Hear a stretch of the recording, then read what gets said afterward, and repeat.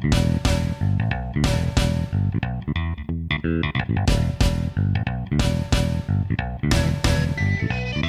Brian, hey listeners, welcome to the 28th episode of The Goods, the film podcast. How are you doing today, Brian? Doing all right. Spring is here. Indeed. Starting to get a little warmer. That's because we're near the end of March, which means we're getting very close to the start of April.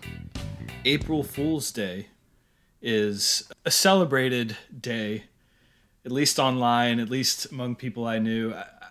I've always had a little bit of mixed feelings on April Fool's Day, but it's just kind of a fascinating concept for a holiday where you're screwing with people. Yeah, it feels very medieval. I've always liked the spirit of it. I enjoy that the big internet companies seem to get into it these days. I've never really executed a very good April Fool myself. So in that regard, we are trying this season to work in some tricksy films, some things you might not expect, and I think today Dan has served up something that comments on the nature of trickery. Indeed, and that is the 1973 documentary asterisk F for Fake. This was the last feature film released during Orson Welles' life. He subsequently had some projects released posthumously, but this was his last one in his lifetime. True. He did voice Unicron in the Transformers movie the year he died in 1985, but he did not helm that one, for sure. Indeed. Correct. I meant film that he directed. I actually wanted to start by talking a little bit about Welles, because I recently read a book on film history where I learned a lot about him that I had really not known prior to reading that. I mean, you know his name. It's a name that even people still recognize as kind of a great artist and great figure of film. But he kind of has an interesting and in some ways mixed legacy and story. So just to kind of back up his reputation as acclaimed, he is the number 2 most acclaimed filmmaker in cinema history, according to They Shoot Pictures, Don't They?, which is a website that assembles all sorts of critical countdown rank lists and assembles it into kind of one master list that I've referenced many times on this podcast and will probably continue to do so. And indeed, in a separate acclaimed poll, Sight and Sound, which is run every 10 years by the British Film Institute, he was picked as the number 1 director of all time in all of cinema history. And of course, his first film and his widely regarded masterpiece, Citizen Kane, frequently shows up at or near the top of all-time greatest and most influential movie lists. But honestly, the rest of his career is a little bit of a what if. There's a little bit of a lingering of shadow of missed potential because of the fallout of Citizen Kane. So kind of the things that led into Citizen Kane, he very quickly kind of rose to fame and reputation in radio and theater. And in fact, at age 22, he co-founded his own production company / theater troupe named Mercury Theater that would put on actually I don't know if it was on April Fool's, but it's certainly one of the premier public trickery gags in media history. Brian, do you want to talk a little bit about War of the Worlds? Yes, so this was actually Halloween. I think it was the night before Halloween. I believe it was October 30th, 1938, that Welles and his theater troupe, the Mercury Theater on the Air, did a radio broadcast that was sort of a mockumentary. I don't know, like a Blair Witch style thing, only 60 years earlier. That they staged it like Earth was really being invaded by aliens and they were just news reporters capturing the story.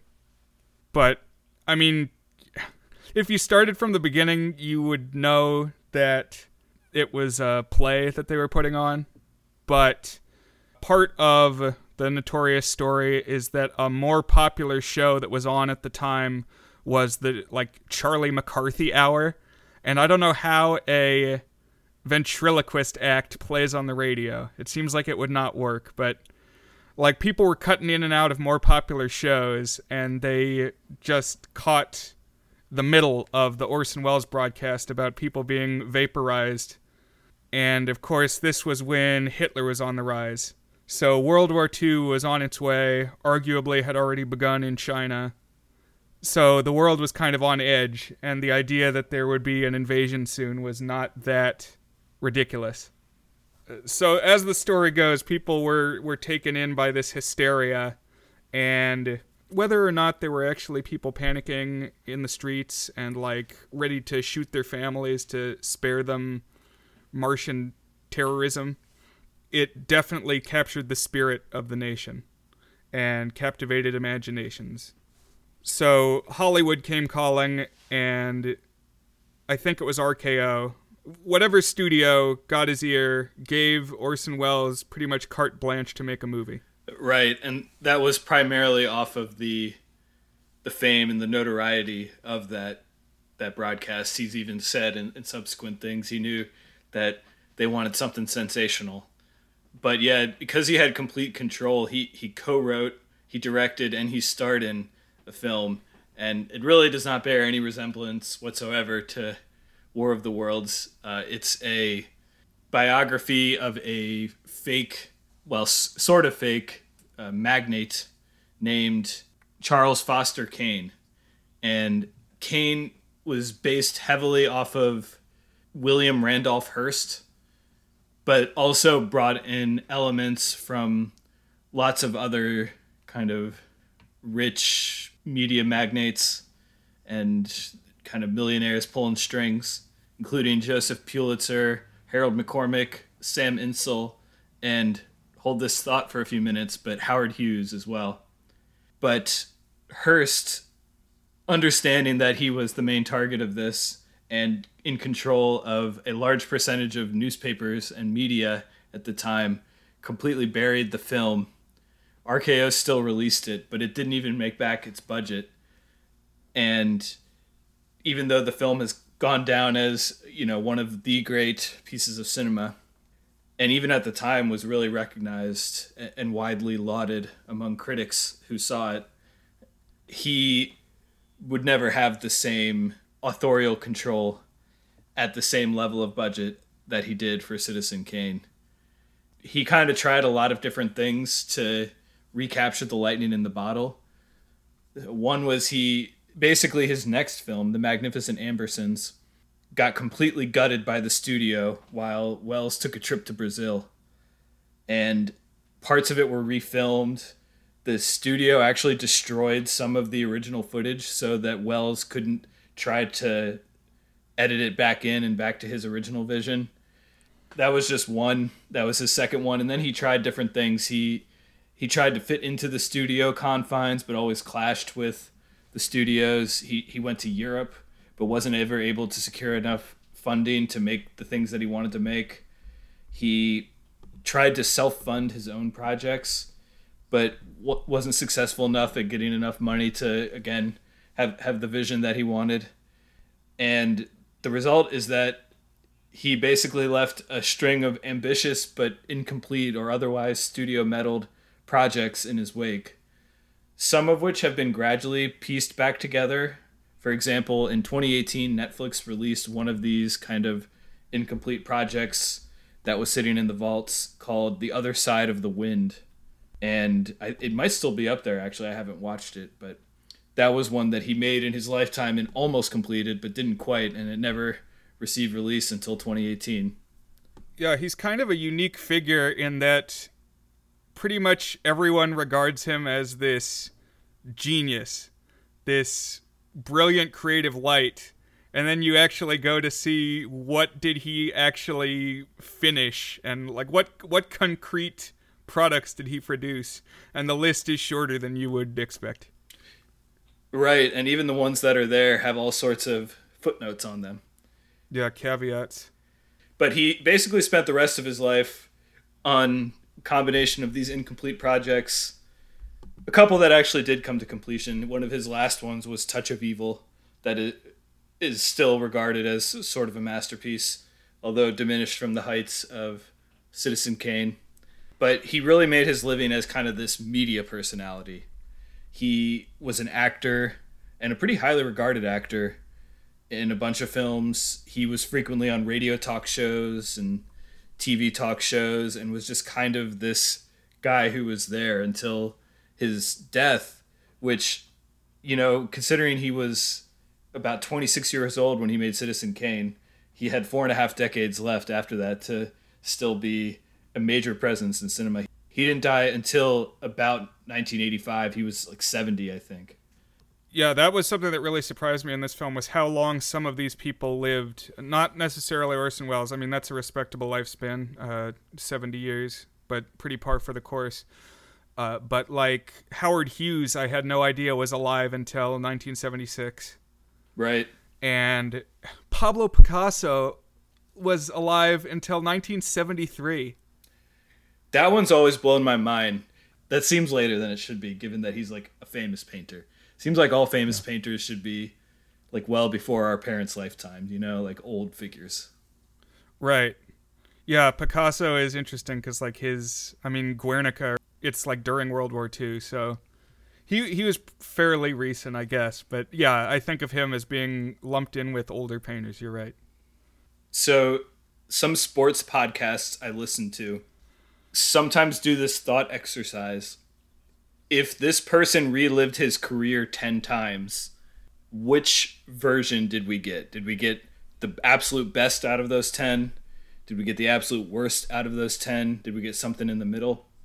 Basically, given talent and circumstances, did this person reach their potential? And obviously, it's a simplified thought exercise wrapped around something that should be probably a deeper analysis. But it's kind of a fun game, and I kind of ask myself, if you replayed Wells's career, let's say starting at his peak at Citizen Kane, if you replayed the rest of his career 10 times, how many of them end up better than the one we got? And I think the number is something like 8 out of 10. I don't know, just judging his talent and how many things seem to go wrong. He still did get a few more acclaimed masterpieces out there, but there are so many asterisks. I kind of feel like we didn't get the most out of Orson Welles in his lifetime. You really have to ask, what would Orson Welles do in a time loop? That's a good point, yeah.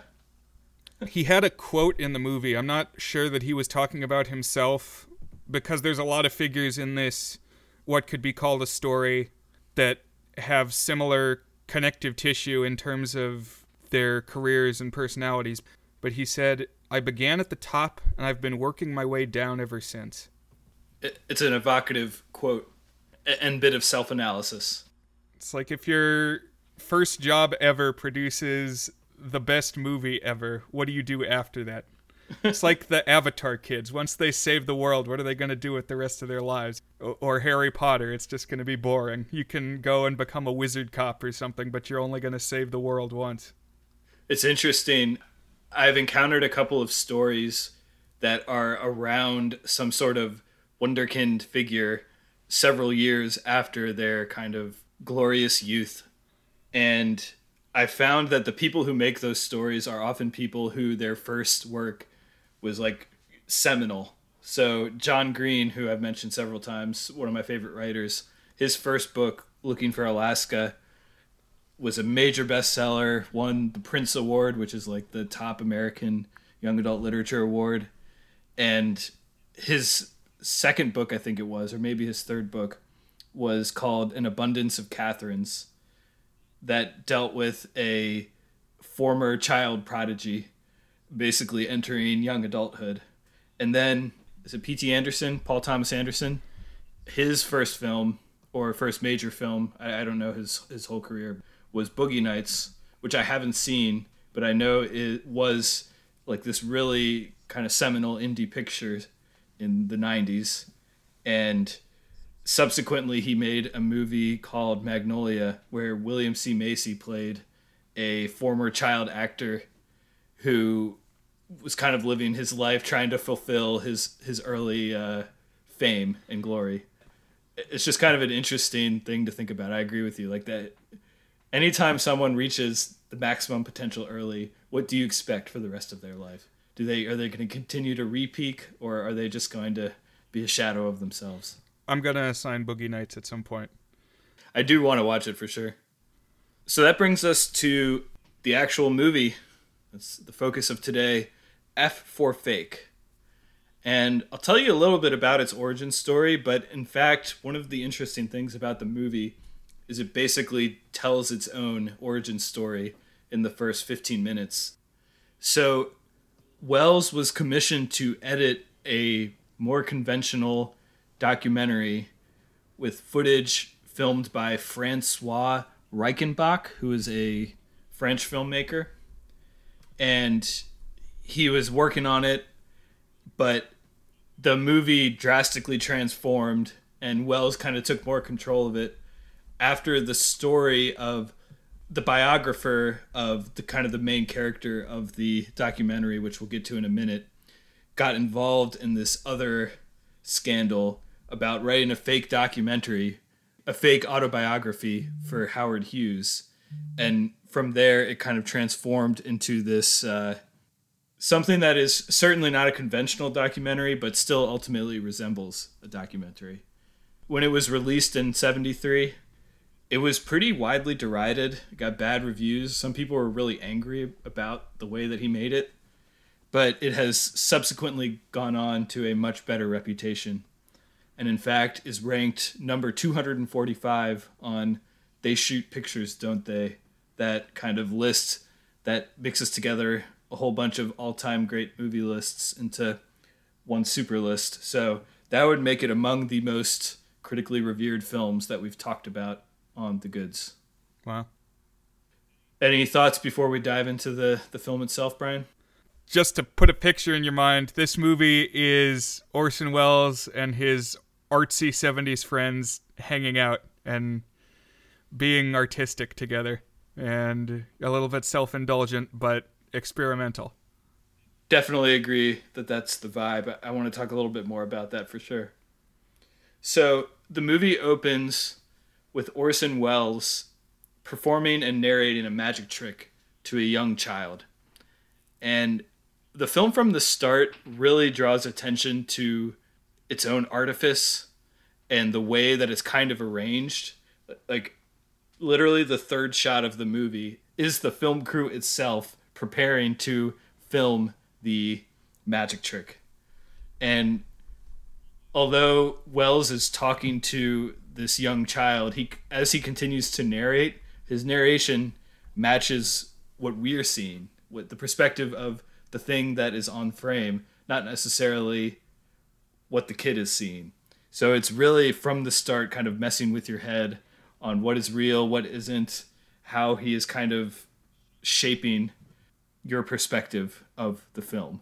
Yeah, it's like sometimes the words that he's saying line up with the Welles that you're seeing on the screen talking to the kid, and other times they don't line up. And I was trying to figure out if I had like the right language settings on. I thought maybe it was in French originally and had been dubbed. I wasn't sure. I also want to make sure that listeners kind of understand Orson Welles. So I've seen Citizen Kane, I've seen Magnificent Ambersons, I've seen clips here or there, but this is really the first time that I've kind of gotten a full picture of Orson Welles in his element. And he's just this big guy, tall, fairly obese. He's not that huge, but he was getting there though. And by the end he was large. Just this kind of big, imposing guy, and his voice is this silky baritone. And he's just the epitome of what you call a raconteur, a person who can just entertain you just by speaking and telling little stories and just being the highlight of whatever crowd you're in. He's the one stealing the show. He's the one drawing your attention. And the way that he tells stories and talks is just so magnetic. And I don't know. I found myself really drawn to him as he was kind of leading us on this journey here. Yeah, I love this aspect of Orson Welles. He is a big fan, or was a big fan of like magicians. As we see at the start, he practiced magic, and I think that was his favorite part, was being on the stage and telling stories. As he wraps up this magic trick, he begins telling a story directly to the camera. He promises that everything he tells in the next hour will be 100% true. But of course, we're already primed to be suspicious because of the opening of Deception. And as we will see, the topic itself is deception. And in fact, the movie will kind of deconstruct the nature of truth in film and in art as it goes. And of course, if you're watching on Amazon or Netflix or what have you, there's a little time code running at the bottom of the screen. So, right. Orson Welles is now on the clock. Exactly. So then the movie kind of transitions to its actual documentary portion. But I really want to talk about what this means to call it a documentary, because I haven't seen all that many documentaries, but the ones I have seen are not like this. It's really rapidly and jarringly edited between a combination of a few things. We have grainy footage of the subjects of the documentary itself, but also Welles. He's sometimes a staged narrator, but there's also a lot of footage of him like on location of some of the stuff they're talking about in the same sort of handheld footage look. We also see a lot of clips of the movie itself being edited and assembled. And there's also footage from other movies brought in. I think I looked it up. There's like one movie that appears a couple times called Earth vs. the Flying Saucers, which is a science fiction film where we kind of see these aliens attacking monuments and sort of like claymation miniatures type special effects. It's got the Ray Harryhausen special effects, yeah. And then we even see moments reenacted. And the overall effect of it is that, I don't know, it's just very jarring and elliptical. Welles also brings himself and the creation of the film into the story and like kind of does his own riffs on what's going on in a way that like you wouldn't expect to be a part of the actual narration. It's like almost if someone was screening a film for you and was telling you about the film, not the film itself. And one example that's kind of complex and strange is they take clips from the radio broadcast, or at least they're supposed to be from the radio broadcast, except even those are like recreations that don't say exactly what's in the original show. Because I've listened to the 1938 recording a bunch of times, and this had like different scenes, and they were saying different things. So it's kind of a fabrication from the ground up. Right. This goes back to, I think, the tone you were talking about, where it's Welles and his friends being artsy, almost like for the sake of being artsy, just kind of like living in this bubble where they spend all their time thinking about art. The whole thing is very avant-garde and destabilizing, and the sense of continuity is very much disrupted. It sometimes bounces between timelines, like from one sentence to the next without any transition. And it very frequently will like have one shot and then it will have Welles standing at the same place, for example. Or then it'll cut to the shot of Welles editing the thing that we just saw in kind of an old-fashioned film back studio office type thing. And it's pretty wild. I mean, it all kind of aligns with the movie's themes of sleight of hand that are laid out from that very first scene and until the very last scene. But I just want to repeat, it's not like anything I've ever seen before. But yeah, like it'll cut from, they'll be like at a train station and they're going to go catch a train, and then suddenly Orson will start narrating a different Orson than the one we're seeing waiting for the train, and he'll say something like, "But we couldn't all fit on the train, so I had to put my girlfriend in a smaller container." And then he pulls out this crazy, like, theatrical magician's apparatus and has his lovely assistant crunch down inside the box, so he, like, puts her inside a suitcase.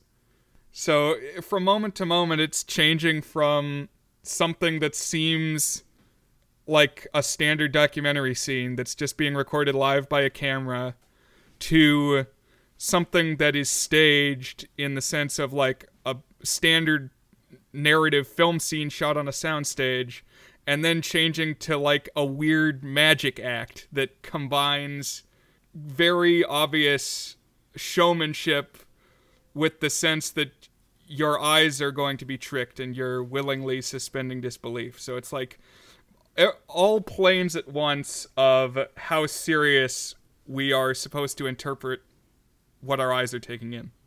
Yeah, definitely. Agreed. So this documentary segment, it's kind of we're maybe 10 minutes into the movie at this point, and then the movie kind of reintroduces itself with a new credit segment, and it titles the movie About Fakes, presented by Francois Reichenbach. So I guess the idea is we're now kind of seeing in miniature the version of the film that Welles was initially supposed to be making. But of course, the instant that it does this, it pivots again, just as we're kind of feel like we're starting to see the actual story. And we get this segment where we, quote unquote, meet Oya Kodar, maybe? I don't know exactly how to say her name, but I think it's Oya, O-J-A. And we keep seeing her name popping up. And she's this beautiful woman who is implied and perhaps directly stated to be Welles's lover. And there's this weird multiple minute montage that's framed entirely around her lower half. You see her butt and the tight skirt around her a whole lot. And it cuts back and forth between her walking around Rome and these men sort of rubberneck ogling her.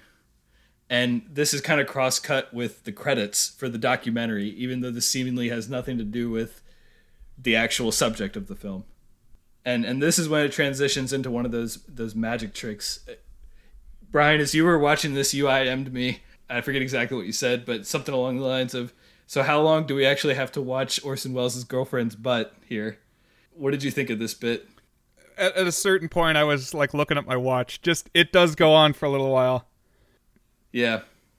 The way that Orson Welles presents this is that they were doing like a candid camera thing, or what are some of those other shows? What Would You Do? Or Bait Car, or I guess How to Catch a Predator, where they've got cameras rolling and they're waiting to entrap people, catch people unawares.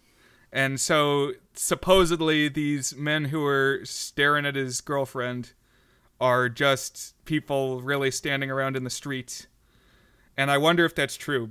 I wonder if they ever knew that they were in a movie, if that is the case. Right.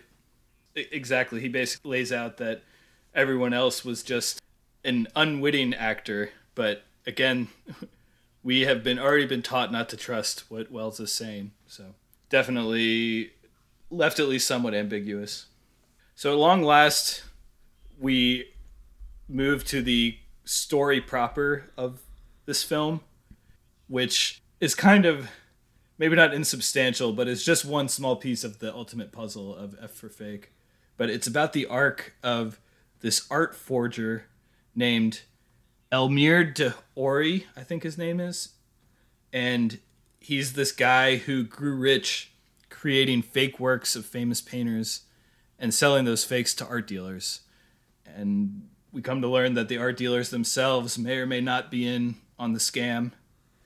But Elmire now lives in Ibiza, a small, quaint island. And in this documentary footage, he very much deflects questions about his past and just how fraudulent he was being. He kind of suggests that, he'd never actually signed it with a fake name, so people should have known that it was fake. But it seems pretty clear that he was actually trying to pass it off as the original artists. Another main figure here is Elmire's biographer, this guy named Clifford Irving.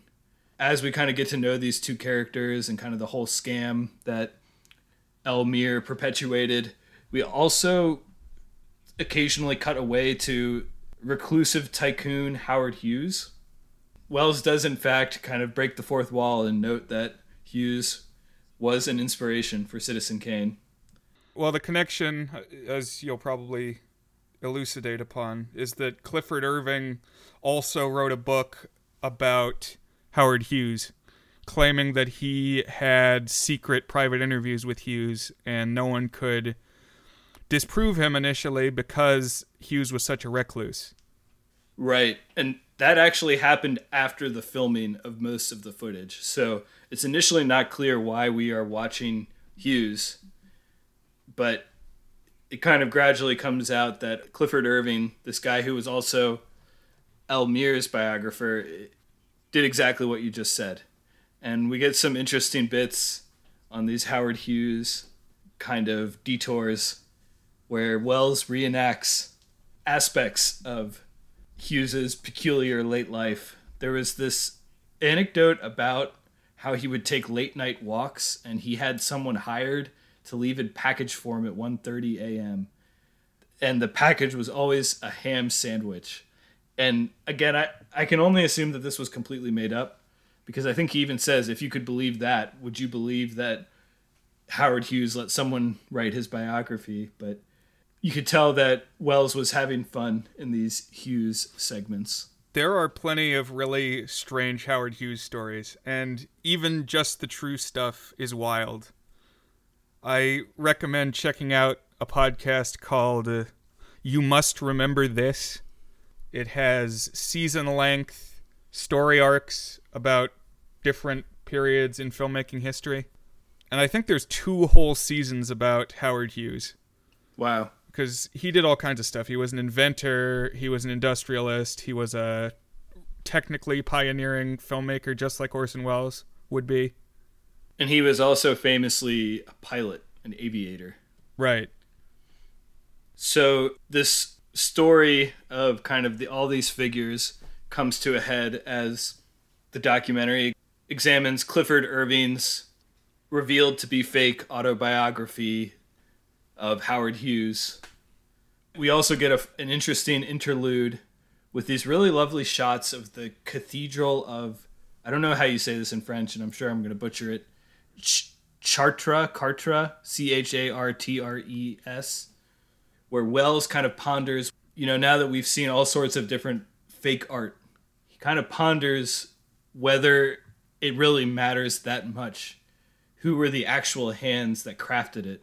Shouldn't it matter how we connected to it and what physically persists over time and how we can relate to that? Which was maybe the only time in the film that I really found it resonant and compelling, his questions about his, I guess, maybe not questions, but his considerations of artifice and deception and why they matter in the artistic process. That was the moment he got through to you as being something other than just a complete blowhard. Yeah, basically. Yeah. I agree this is where it most hit home for me. But it did seem profound. This whole movie is about questions of what gives art its value. Is it the people who say that it's good, for instance? Like, there are a lot of questions about what makes an expert.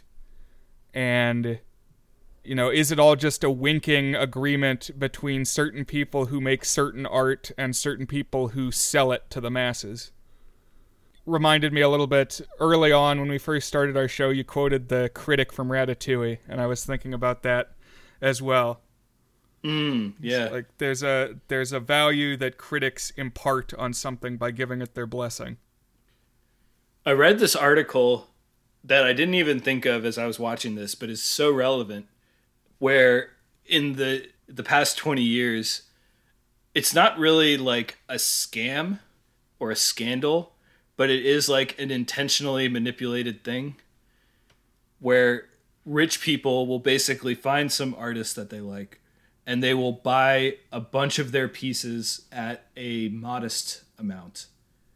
After they kind of already have a hoard of a whole bunch of those artist pieces, they will then buy a couple pieces for exorbitantly high prices. Oh, I bought 10 paintings at $15,000 a piece, and then I buy the next painting at $2 million. And all of a sudden the art world will be like, oh my gosh, who's this hot artist who's sold a painting for $2 million? And everyone will get interested in their work. And that inflates the value of all paintings by this person. So now these millionaires who had kind of bought the original pieces on the cheap and then artificially almost inflated the value of them by drawing attention, by paying a huge sum. Now these paintings become worth, instead of 15,000, they're worth 150,000 or worth $1 million or something like that. So it received a huge return on investment in that. So you could say, oh, that means art is just meaningless. It's just a scam, etc. But the kind of fallout of that is that people now pay attention to this art and think about this art and how it relates into the world of art. So it's not like there's nothing there, but it certainly kind of aligns with this movie's questions of who really is the one and what is the incentive for doing so in deciding what is art. It's also interesting to think about the role of a forger. Like, a person able to forge the work of other artists, especially multiple artists, actually has to be really good at painting. And not in just one style. You got to be able to do many styles. But it talks about maybe the forger forges because they don't have ideas of their own. And I think that question can be extended out even to considerations of, like, movies today. You know, we say there's no originality. And it's like, are we all just copying what works? Is art, even people making quote-unquote original art, is any art original? Or is everything derivative? Right. And the movie spends a lot of time kind of pondering that. Several quotes of people saying something along the lines of, well, it's just as beautiful as a Matisse painting. And if I can't tell that it's not a Matisse and it does the same things that a Matisse painting does, how is it actually different from a Matisse? And clearly, the person who made this must be skilled, even if they weren't, in fact, Matisse or whichever. There's a bunch of artists. That's like, actually, it kind of expands it, is, you know, Matisse or whoever, Picasso, typically known for one or just like, maybe not one style, but certainly like a distinct single through line of an artistic vision. Whereas this guy, Elmire, is able to create several artists and kind of recreate all variety of periods and artists, which in some ways is even more impressive. You know, he can do a bunch of different styles. Did this movie make you think of any other films we've covered about the art world, Dan? It didn't at the time, but I don't know if this is what you were fishing for. The Bucket of Blood also has a little bit of a consideration of who defines art as great and what does it mean for art to be great, and kind of the fakeness in that. Exactly. And the people willing to pay a lot of money to sort of an undiscovered artist to be able to claim first dibs on whatever they produce. And that in and of itself kind of creating artificial value. So at this point, the movie pivots to its next segment, where it shifts the spotlight towards Oya, the woman that we've seen frequently throughout the film, including the aforementioned focus on her lower half for several minutes during the credits. But the movie goes on to explain that Oya was in fact at one point associated with Clifford Irving, the biographer, and also was in the art forgery world herself. One summer she connected, perhaps romantically, with Picasso late in his life, where he painted and gifted to her 22 portraits of her. And then at some point in the future, Oya put those portraits up for auction, which infuriated the aging Picasso. Picasso stormed the gallery, only to see that all the portraits were fakes, created by Oya's grandfather, who was on his deathbed, and the grandfather claims to have burned all of the originals, or maybe it was Oya who claimed that. And this whole story segment is basically narrated by Wells, but reenacted. We don't have anyone other than Oya, who's kind of a part of this, still alive and able to comment upon it. So in that way, it's stylistically very different, and then we get kind of the big, quote unquote, big twist that, remember when Wells said the next 60 minutes are going to be completely true? Well, the instant that that timer hit 60 minutes was when he started telling the story of, oh yeah, here at the end, and the Picasso tale, and all of that was made up, its own fabrication. And that is how he wraps the film, kind of elucidating on that and the fact that he was able to trick us all of us viewers. Unless we saw the Netflix play bar say 90 minutes and thought something was up when he was talking about an hour. And that is how the movie ends. So I was thinking we've kind of experimented with format a little bit. I think we got in many of our thoughts in the recap and kind of the stuff leading up to it. I did have a few more, I'm calling this section reflections, and positive, negative, or general thoughts on the film. And then we can jump straight to the is it good section. Cool. So I watched this movie twice, and I liked it a lot more the second time, because all I knew about this movie going in was that it was about fakery and in some ways was a prank upon the viewers. Like there was something artificial about its presentation.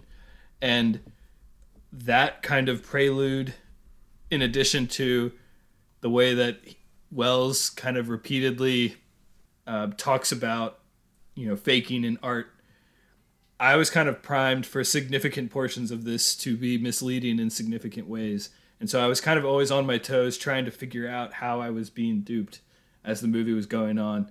And once I kind of had that picture and was able to go back and revisit it and really just focus on the craft of that, rather than trying to tease out what was true and what wasn't, I admired it a lot more. And I actually even enjoyed it a lot more because I really kind of got sucked into the different clever, jarring things that it does and kind of observe how I react to different components of it. So, because there's kind of a twist. Sometimes those movies don't do well in replays because they're so heavily, I don't know, like once you know it, what's the point in going back and watching it? But I found it rewarding to revisit. So, I don't know.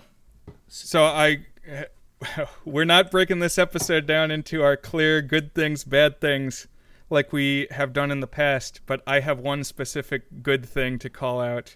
Go for it. The author, Clifford Irving, has a pet monkey that keeps climbing up on his shoulder during his interviews. And it's a little tiny monkey, like a pygmy marmoset almost. And I loved every time this thing was on screen. There's about like a 5-second shot where it's focused on the monkey, where it goes rapid pace from grooming itself to what might have been masturbating to immediately grooming the author. And it's just, its little hands are like running all over the place. It was wild. And I wanted the monkey to get its own movie. Yeah. I looked for the monkey when I watched that second time because I saw how much you liked him. You mentioned that it was a tour de good monkey for you. Yep, it would get, if we're rating just monkeys, 8 out of 8, but we're rating more than that. One thing that I would definitely put in the not so good things for me is mostly, like, this may not be artistically a not so good thing, but from my enjoyability perspective was a not so good thing.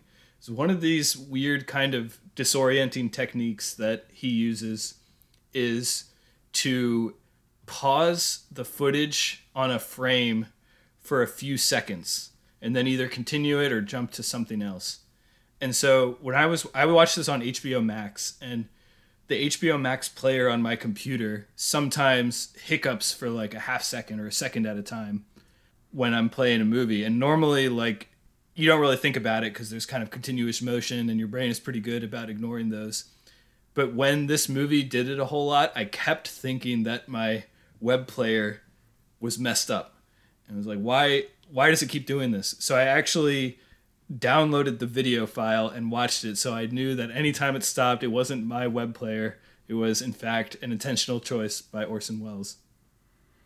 Unlike when you're watching Edge of Tomorrow on a bad connection and it slows to a crawl.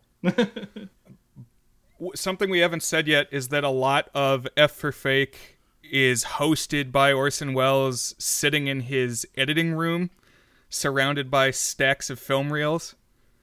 And anytime I see someone editing on film, I wonder how anyone ever had the patience to do that. It just seems so complex. Like actually having to physically cut apart and tape the film physically back together again. He has this cool machine to help him do it with a screen on it that'll play the film. But even so, just going through and finding the frame you want to cut at and splicing the stuff together, it gives me a headache even imagining it. But with that in mind, thinking about how you would even do a freeze frame, I don't know. It's like make multiple copies of one of the pictures. I'm not sure how that works. Yeah, I don't know. I mean... Or just roll a camera on the picture. I'm not sure. That's a good question. I don't know. I know that, and this is another thing I learned from my film history book, is that in the 60s, so this came out in 73, so this would have been after that, in the 60s, around the time that the New Wave was happening in France, that gradually spread to everywhere movies were being made, because the technology had gotten better and cheaper, it made it a lot easier to do interesting formal things that previously would have been both prohibitive in terms of how difficult it was to do relative to the effect, and also just like kind of not in the cinematic grammar of movies. Like this idea of randomly stopping on a shot of Clifford Irving's face for 2 seconds and then continuing to pan the room is not something you would see in like the studio films of Hollywood in the 40s or whatever.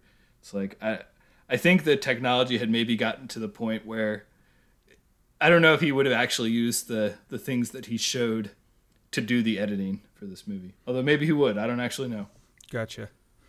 But just having him there narrating from the editing room raises the possibility that he's messing with you, that everything is being manipulated, just like when he's talking from the magician's stage.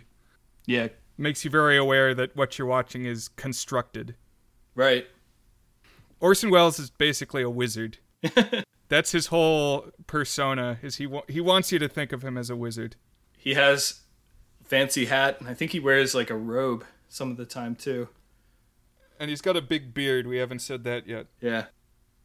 So, another thought I had, we mentioned the weird intro with Oya, but in the anecdote with Picasso that ends up being fake, when they're kind of reenacting that, there is quite a bit of footage showing off the body and the curves of Oya, and I just got the sense that Orson Welles was like really proud that he had a really hot mistress and wanted to show her off to the world. And I mean, props for that. I totally would do the same thing. But at the same time, I feel like when people do that, when auteurs, they take their starlets and do that, it's a little over the top to be acting like they're the hottest woman in the world and not just the one who said yes and is letting you do this. Sure, yeah. It also just feels kind of male gazy and exploitive. Mm-hmm. I mean, she's a beautiful woman, but certainly a little over the top. I agree with you on that. Although I will say I liked how this segment was edited. The way that Orson Welles told the story was almost like hypnotic. The tale that he's telling is how Picasso was gradually captivated by Oya Kodar because she would walk by his house on the beach every day. And so you get like a shot of this still photo of Picasso and then a shot of like window blinds and then a shot of Kodar walking along the beach in gradually less clothing. It's like repeated. Walks by, and we keep getting this shot of Picasso through the shutters until gradually he becomes eyes from Picasso paintings. The crazy, twisted, Picasso face eyes. And it just really tells the tale of gradual growing obsession and like being twisted by that. That was really cool. I agree with you on that. It's kind of emblematic of the strengths of this film is it has like really interesting ideas for segments at a time. And it's also just a whole bunch of stuff. So, you know, you might get a cool thing for 2 minutes and then it's on to something new. But yeah, I agree. That part was pretty cool. So one thing I read about this film is that it was kind of a pioneer for whatever you want to call the genre of documentary that I've often heard called video essay. So it's basically a combination of documentary footage, but it's very much like someone is kind of writing an essay of their perspective and kind of just giving you glimpses into that component. It feels like Welles is telling you a story that also happens to be a documentary and kind of weaving his own perspective and how he relates into it as the movie goes. And this honestly reminded me of a lot of YouTube videos that I've seen where, you know, amateurs do this same thing, like personal documentaries and reflections on something that kind of relate to the creator themselves. In that way, it actually felt kind of modern. Although it wasn't exactly kind of the same effect, it definitely evoked something that I've seen since then. On that note, listeners, keep an eye out for next week's episode. To reiterate something that I've already said about this movie, I feel like it is more interested in raising questions that could have interesting answers than attempting to answer those questions.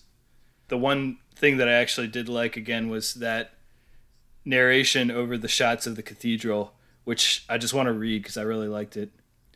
Our works in stone, in paint, in print are spared, some of them for a few decades or a millennium or two, but everything must finally fall in war or wear away into the ultimate and universal ash. The triumphs, the frauds, the treasures, and the fakes. A fact of life, we're going to die. Be of good heart, cry the dead artists of the living past. Our songs will all be silenced, but what of it? Go on singing. Maybe a man's name doesn't matter all that much. And just imagine me with like a much deeper and kind of more delicious voice, honey to the ears, sucking you in. And that's how that segment worked for me. It was interesting, for sure. I like this question of what is the value of art in the face of time's crushing weight? What legacy do we really leave? It reminded me of your talking points during our Rock of Fire Explosion episode of what is the point of art if it is all going to be lost to the dustbin of time. And here we see, you know, if you're thinking of the grand masters, there's actually very few works of art that ultimately make it through the filter and become timeless. And even then, you know, they may last 1,000 years and then be forgotten. But eventually, everything ends up dust. Everything ends up an animatronic that no longer plays at birthday parties. In a similar vein, there's a quote that Elmire says about how, you know, one of his paintings can start out fake, but then if it gets pushed onward by an art expert and accepted by a curator and hangs in a gallery for a long time, it essentially becomes a valuable work of art. And it reminded me of a quote from Belloc, the villain in Raiders of the Lost Ark, who says, "You can take a pocket watch that's worthless, bury it in the sand for 10,000 years, and it becomes priceless." That kind of wraps up most of the specific thoughts I had. Brian, what were some of your thoughts on this movie that you haven't had a chance to share yet? Well, I wanted to shout out a few more turns of phrase I really enjoyed from this film. One that wraps up the movie and I think kind of serves as the thesis statement in a way. He says, "Art is a lie that makes us realize the truth." And that works with the theme that this movie is fake and, oh, they're tricking you, so we're lying to you. But, I mean, this could apply with any work of fiction or any painting, There's the painting by Rene Magritte, This Is Not a Pipe, and it's not a pipe because it's a painting of a pipe. All art is, by its nature, fake in some way. It's a depiction. But it can speak to something deeper. It's a lie that helps us realize the truth. That's a good one, yeah. There was also another line I jotted down that just seemed like something that Maxwell Brock would say in Bucket of Blood. Orson Welles said, "Reality is the toothbrush, waiting at home for you in the glass. A bus ticket, a paycheck, and the grave." It really reminded me of the poem that opens Bucket of Blood when he says, "Life is an obscure hobo, bumming a ride on the omnibus of art." Oh yeah, I can definitely, in my head, hear that coming out of his mouth, for sure.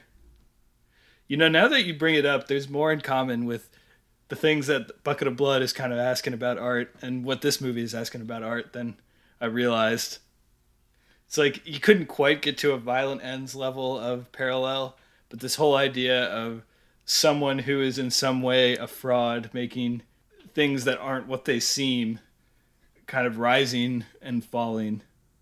There is some similarities there. The narrative of this film is a little too thin to compare with any other story-based movie, I would say. That's true. Yeah, it actually surprised me that we don't really see much happen. It's mostly just like an interview. And then I guess the thing that happens off screen, which is that we learn that the biographer was involved in his own fraud. But you're right that there's not that much of a story here. Like, I feel like you could edit this down into, if you were just taking the documentary parts and just wanted to convey that, into like a 15-minute short or something like that. What this whole thing felt like to me was a expose special report, like something that would air late at night on TV or in prime time, and that people would be tuned in expecting some big revelation at the end, like Geraldo Rivera exploring the vault of Al Capone, but then in the end, actually they crack it open and there's nothing in there. It's like you're waiting for some big payoff that never really quite comes. I guess the payoff is that the last 15 minutes of the story were fake, which kind of another observation I hinted at. I really never bought for a second that component was real or that should be taken at face value. So it was less of a rug pull when he was like, "Oh, but in fact, I made that whole thing up. I got you good. Isn't all art fake?" So I did not know that Picasso was alive that late to even be a possibility, but then I looked that up and he pretty much was. And if Oya Kodar was already sleeping with the writer and Orson Welles, why not also Picasso? So I was open to the possibility by the end. That's fair. Another good line or turn of phrase that I made note of is when the forger was described as committing masterpieces. Just what a great way to describe making fake art. Because it's a crime, but he is also good at doing what he does. I like that, committing masterpieces. So I'm ready to move to our signature section, Brian. Is it good? What about you? Any other thoughts? I can throw out a rating, and then I want to just spitball some more Welles thoughts after that. Sure. Brian, is F for Fake, 1973, a docudrama film co-written, directed by, and starring Orson Welles, good? I think this episode might be one of the rare cases where the guest rates more highly than the host, but I guess we'll see. Because I thought F for Fake was very good. 6 out of 8. I was vibing with this movie. It's definitely weird. Like, structurally, it seems a little unsound. it's presented in an off-kilter way. And I don't know that it needed to be edited quite this way. I don't know if we needed to see everything that we see here or hear everything we hear. Because it seems like Orson Welles was throwing a lot of things at the wall and maybe they didn't all stick. I think Welles as a whole and this film as a microcosm have to be said that they are absolutely entertaining, but also super self-important and self-indulgent. I think Orson Welles may have run a little bit into the George Lucas prequel problem, where when he was young, he made something that was universally celebrated, and then he kind of... And you can fact-check me on this a little bit if you've done your research, but he wound up in a place where maybe he didn't know what to do next. That's my read on it. It's like you're on the top of the mountain creatively, and then where do you turn? That's an interesting parallel. I would say that's a little bit harsh to Welles, because I think part of his problem, like Lucas's problem, is that he had a vision and the vision was crap, and he got a blank check to do it. And, I don't think, anybody is going to come out here and say that the prequels are masterpieces, despite they've had a reputation revival, especially online among geeks online and memers online. I think the prequels have, but I would say by and large, not too many people I know are going to be calling those kind of masterpieces or anything really beyond interesting technical achievements. Whereas I feel like Welles was hindered by a combination not of a bad vision, but of a restlessness and also a kind of curse of having to fight so hard for everything he wanted to do, whether it was control of the project or budget for the project, that kind of diminished some combination of his interest and the actual output. I do think there's something to be said for what you're saying about how the fact that he had complete and total control and no one really to push back on him, that can be an indulgent outcome. And that might be somewhat true here. Maybe it's that he made Citizen Kane and then everything else after that is like a victory lap. I don't know. He doesn't need to be full force again. Right. Although by reputation, the Magnificent Ambersons, in its pre-butchery form, was a peer of Citizen Kane. Some have said perhaps better, who saw it or are kind of extrapolating based on what made it of Welles' original footage in the actual film. But I don't know. I think it's kind of a nuanced history. So now I'm curious. What is your rating? So I had a really hard time coming up with how I wanted to rate this. I feel like I say that a lot because it's mixed, and sometimes one number in and of itself maybe doesn't represent the complexity of my opinion on something. And I think the number that I will ultimately give it here that is true is that I think in some ways this is like an out-and-out masterpiece. Just the sheer bravura of the editing and the sequencing and the way that it disorients you and jumps around and fiddles with continuity. It's very...